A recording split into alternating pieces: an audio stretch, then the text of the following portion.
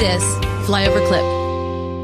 Kirk, we get a lot of text messages and emails, and I'm sure, you do as well. Every day, you guys have a large team talking to people. What are some of the concerns that you deal with that people have about safety, the depository, storage, these kind of factors? Oof, I get a billion questions every single day. Right? But when it comes, so I'm so glad that Tarek's here, because when it comes to safety, I do have a few questions that always come up, like literally almost daily. So we always get the question of, oh boy, Kirk, what if the government wants to confiscate gold or silver? Right? So to me, I'm not so concerned about it when, Tarek, what you said, only 1% of the population actually owns precious metals. If the government wants to confiscate something, they're going to go after the masses, right? The 98% of people that have bank accounts and brokerage accounts and, through a bail-in event, right? But let's just say force majeure, you get military forces in your parking lot saying, we're going to confiscate gold, right? What is the likelihood of something like that happening at your depository? Yeah, so many people are aware of the fact that in the 1930s, there was a gold confiscation that occurred. And during that period, they estimate that roughly 10% of all of the gold that was outstanding. By the way, it wasn't silver, it was just gold. But 10% of all the gold outstanding was actually returned back to the U.S. And there are a couple of things that I think are noteworthy about that event. The first is the word confiscation, because this word is thrown out a lot.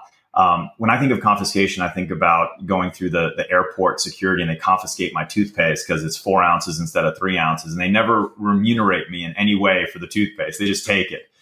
In the 1930s, when they confiscated gold, they actually paid what the going rate was at the time for gold. Now, granted, a year later, the price of gold had gone up. And so people felt a little bit gypped, but it wasn't just a straight confiscation. There was a financial component to that. The second thing is that all of the gold, for the most part, that was confiscated was gold that was held in safety deposit boxes at banks. And remember, banks are federally regulated; they're federally insured, and because of that, they're heavily beholden to any federal regulations that come down the pike. What makes us a little bit unique is the fact that we're a private facility. We're not a bank. We're a non-banking institution. So, in fact, the deposits at the depository are not actually deposits per se. The nature of the relationship is more like a public storage, where you would, if you're moving and you put a sofa into public storage, that sofa is not on the balance sheet of the public storage company. What makes us a little bit different, obviously, than public storage is that our security is dramatically greater than any public storage facility, dramatically greater than the banks, et cetera. But also the insurance that we provide on the metals. So when you have metals at your home, you're not able to get those metals insured by a third party, whereas at our facility, the metal is entirely insured by Lloyd's of London. Now, to answer Dr. Kirk's question, if the military or the National Guard is outside of our facility, we have obviously some things that we can do, but those things are limited. We have, just to speak to our security just for a moment, I mean, our facility is built of steel and concrete, and there are man traps and truck traps and biometric scanners and bullet resistant windows and bullet resistant doors. And as I mentioned previously, facial recognition scanners. We have a whole host of other security measures that we have in place that I actually won't talk about publicly, but there's a lot of other things there. We have 3 full-time police officers on staff, former head of one of the local SWAT teams here in Texas, now works directly for our company. So we have tremendous security as it relates to any gangs or riffraff or people that would attempt to break into the facility. As it relates to the military, obviously there's a limitation there. And I like to explain to people that, the government at any time, and this is sad to admit, but the government can at any time take whatever they want from anybody. They can take your kids, they can take your land. As Dr. Kirk was saying, they can take the money that's out of your bank account. And there's limited ability that we have short of, an insurrection or a revolution or what have you. As it relates to the facility, we can lock down the vaults, we close the doors, we set up all the security, and then, as we say in Texas, come and take it. It's good luck. It's going to be very difficult. And even if you had all of the right resources, the challenge of relocating and repurposing the weight of all of the material that we have in our facility would be profound. So we do the best that we can to make it as difficult legally as humanly possible, but within reason. That's what I thought. I just wanted to hear it out of the horse's mouth, right? So second, I have actually two more real quick questions. I get questions a lot of time from clients that hear horror stories of storage, where it's like, it's not there. It's not there. Mm-hmm. They oversold it. They leased it to a different country. Who knows if it's there, right? What is the contractual status of the metals that you store for people? Can you oversell it? No, absolutely not. And we do not rehypothecate metal. We do not lease metal. We do not lend against the metal. As I stated previously, the metal is not on our balance sheet. So we really function as a bailee. The function that we're providing for the individual that has metal in the account is strictly a function of protection and insurance.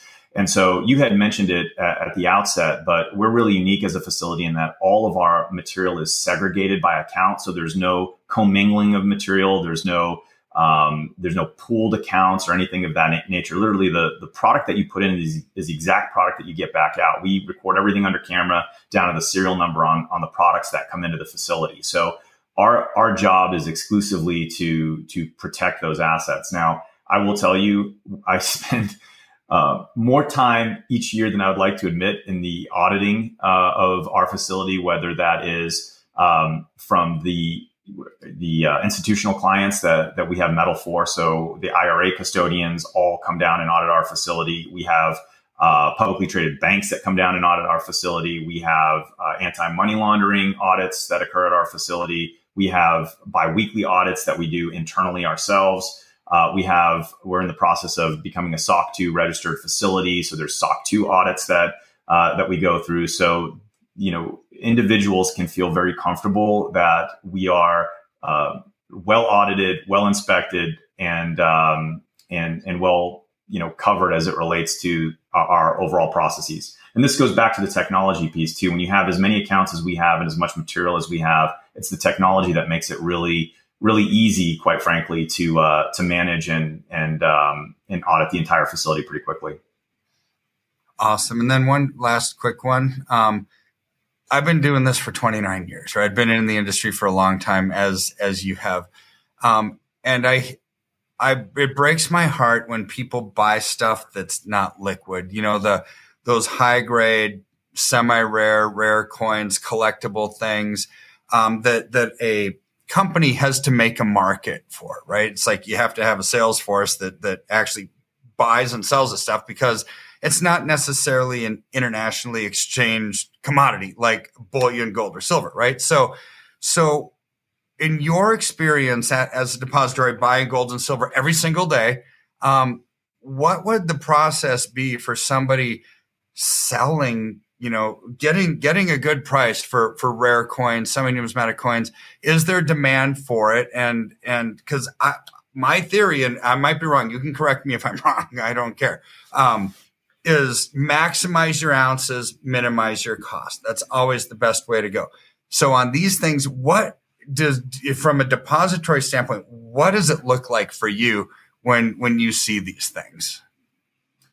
Honestly, it saddens me. I mean, and everybody in our organization, and we see, because don't forget, when we get inbound material from, these various dealers throughout the United States, we see the invoices. So the invoice comes across with the particular product, and we're looking at these invoices, and we're seeing people that are spending, $5,000 for a coin that costs $2,000. And I honestly view it morally as theft, is how I see it. And there have been some dealers that have been prosecuted by attorneys general. Certainly here in Texas, it's a really big issue. And these people buy lists of elderly people, and they will call them incessantly and sway them on how important it is to buy this rare coin that only 50,000 of them were minted. and the price on these things they're going to go to the moon here in the next 2 months, and you need to hurry up and buy before it's too late. And they get really convinced. And really all that's happened is that the individual on the other end of the line has stolen probably 50 to 60% of their money. From a depository standpoint, to answer your question, I mean, we do provide a liquid market.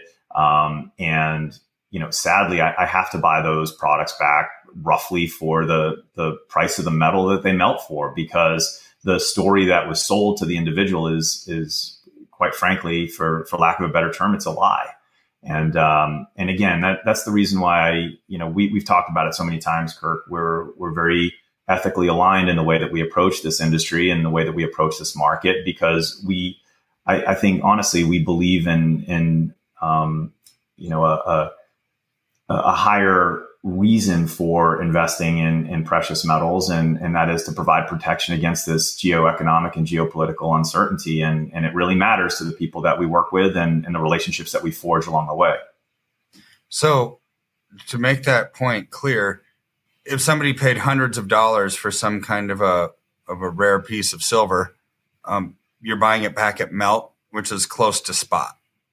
Yeah, I would say generally speaking, that's the case. There are rare circumstances where, it is actually a legitimate, 1883 specialized coin. But even at that, Kirk, oftentimes what I'll recommend to the individual that's storing is to have us ship the coin back to them and to go and really shop it, in the collectibles market if it has that value, because that's not what we specialize in.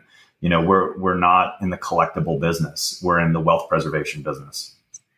Yeah. And I'm in the liquidity business. We want to buy and sell when we want to at the lowest premium. So, well, cool. That's really, those are the 3 of the billion questions I get every day that seem to be asked the most. So thank you for addressing those. That is huge. So if you're listening today and thinking, okay, what do I have to do to get out of the way of the storm that's coming? You can go to flyovergold.com. Great information there. There's some videos, some things you can read. But when you scroll down to the bottom, there's a place to fill out your information. When you do that, it puts you in the queue for someone from Dr. Kirk's team to give you a call to set up a free consultation. It doesn't cost any money whatsoever to find out what is the best thing for you to do during this time. Or you can also call 720-605-3900. Thank you guys so much for joining us today. We really do appreciate your time. I love being surrounded by smart people. Yep. Are you having a hard time sleeping at night, thinking, what am I going to do about my finances? Times are really changing. They're changing fast. Let me give you a quick example of how. In 1920, if you had a $20 bill and 1 ounce of gold, you could go into any men's clothing store and buy an entire suit. Wow. You could buy the jacket, the shirt, the belt, shoes, the whole bit. Today, that $20 bill, what's it going to get you? Not much. Maybe the socks, maybe a handkerchief, but the 1 ounce of gold could still buy you the entire suit at any men's store in America. That's the difference. That's what inflation does to your dollar. It's a deflating dollar caused by inflation. Now today, that's happening faster than ever. You need somebody that you trust that can help get you out of a fake currency and into something that's going to keep you safe.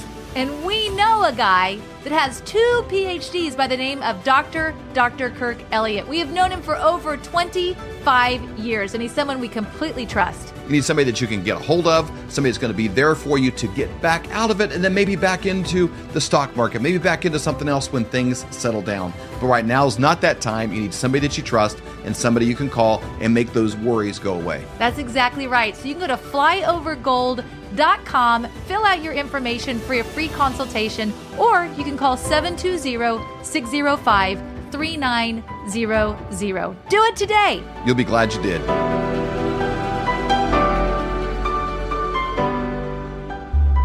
For more great content, go to flyoverconservatives.com.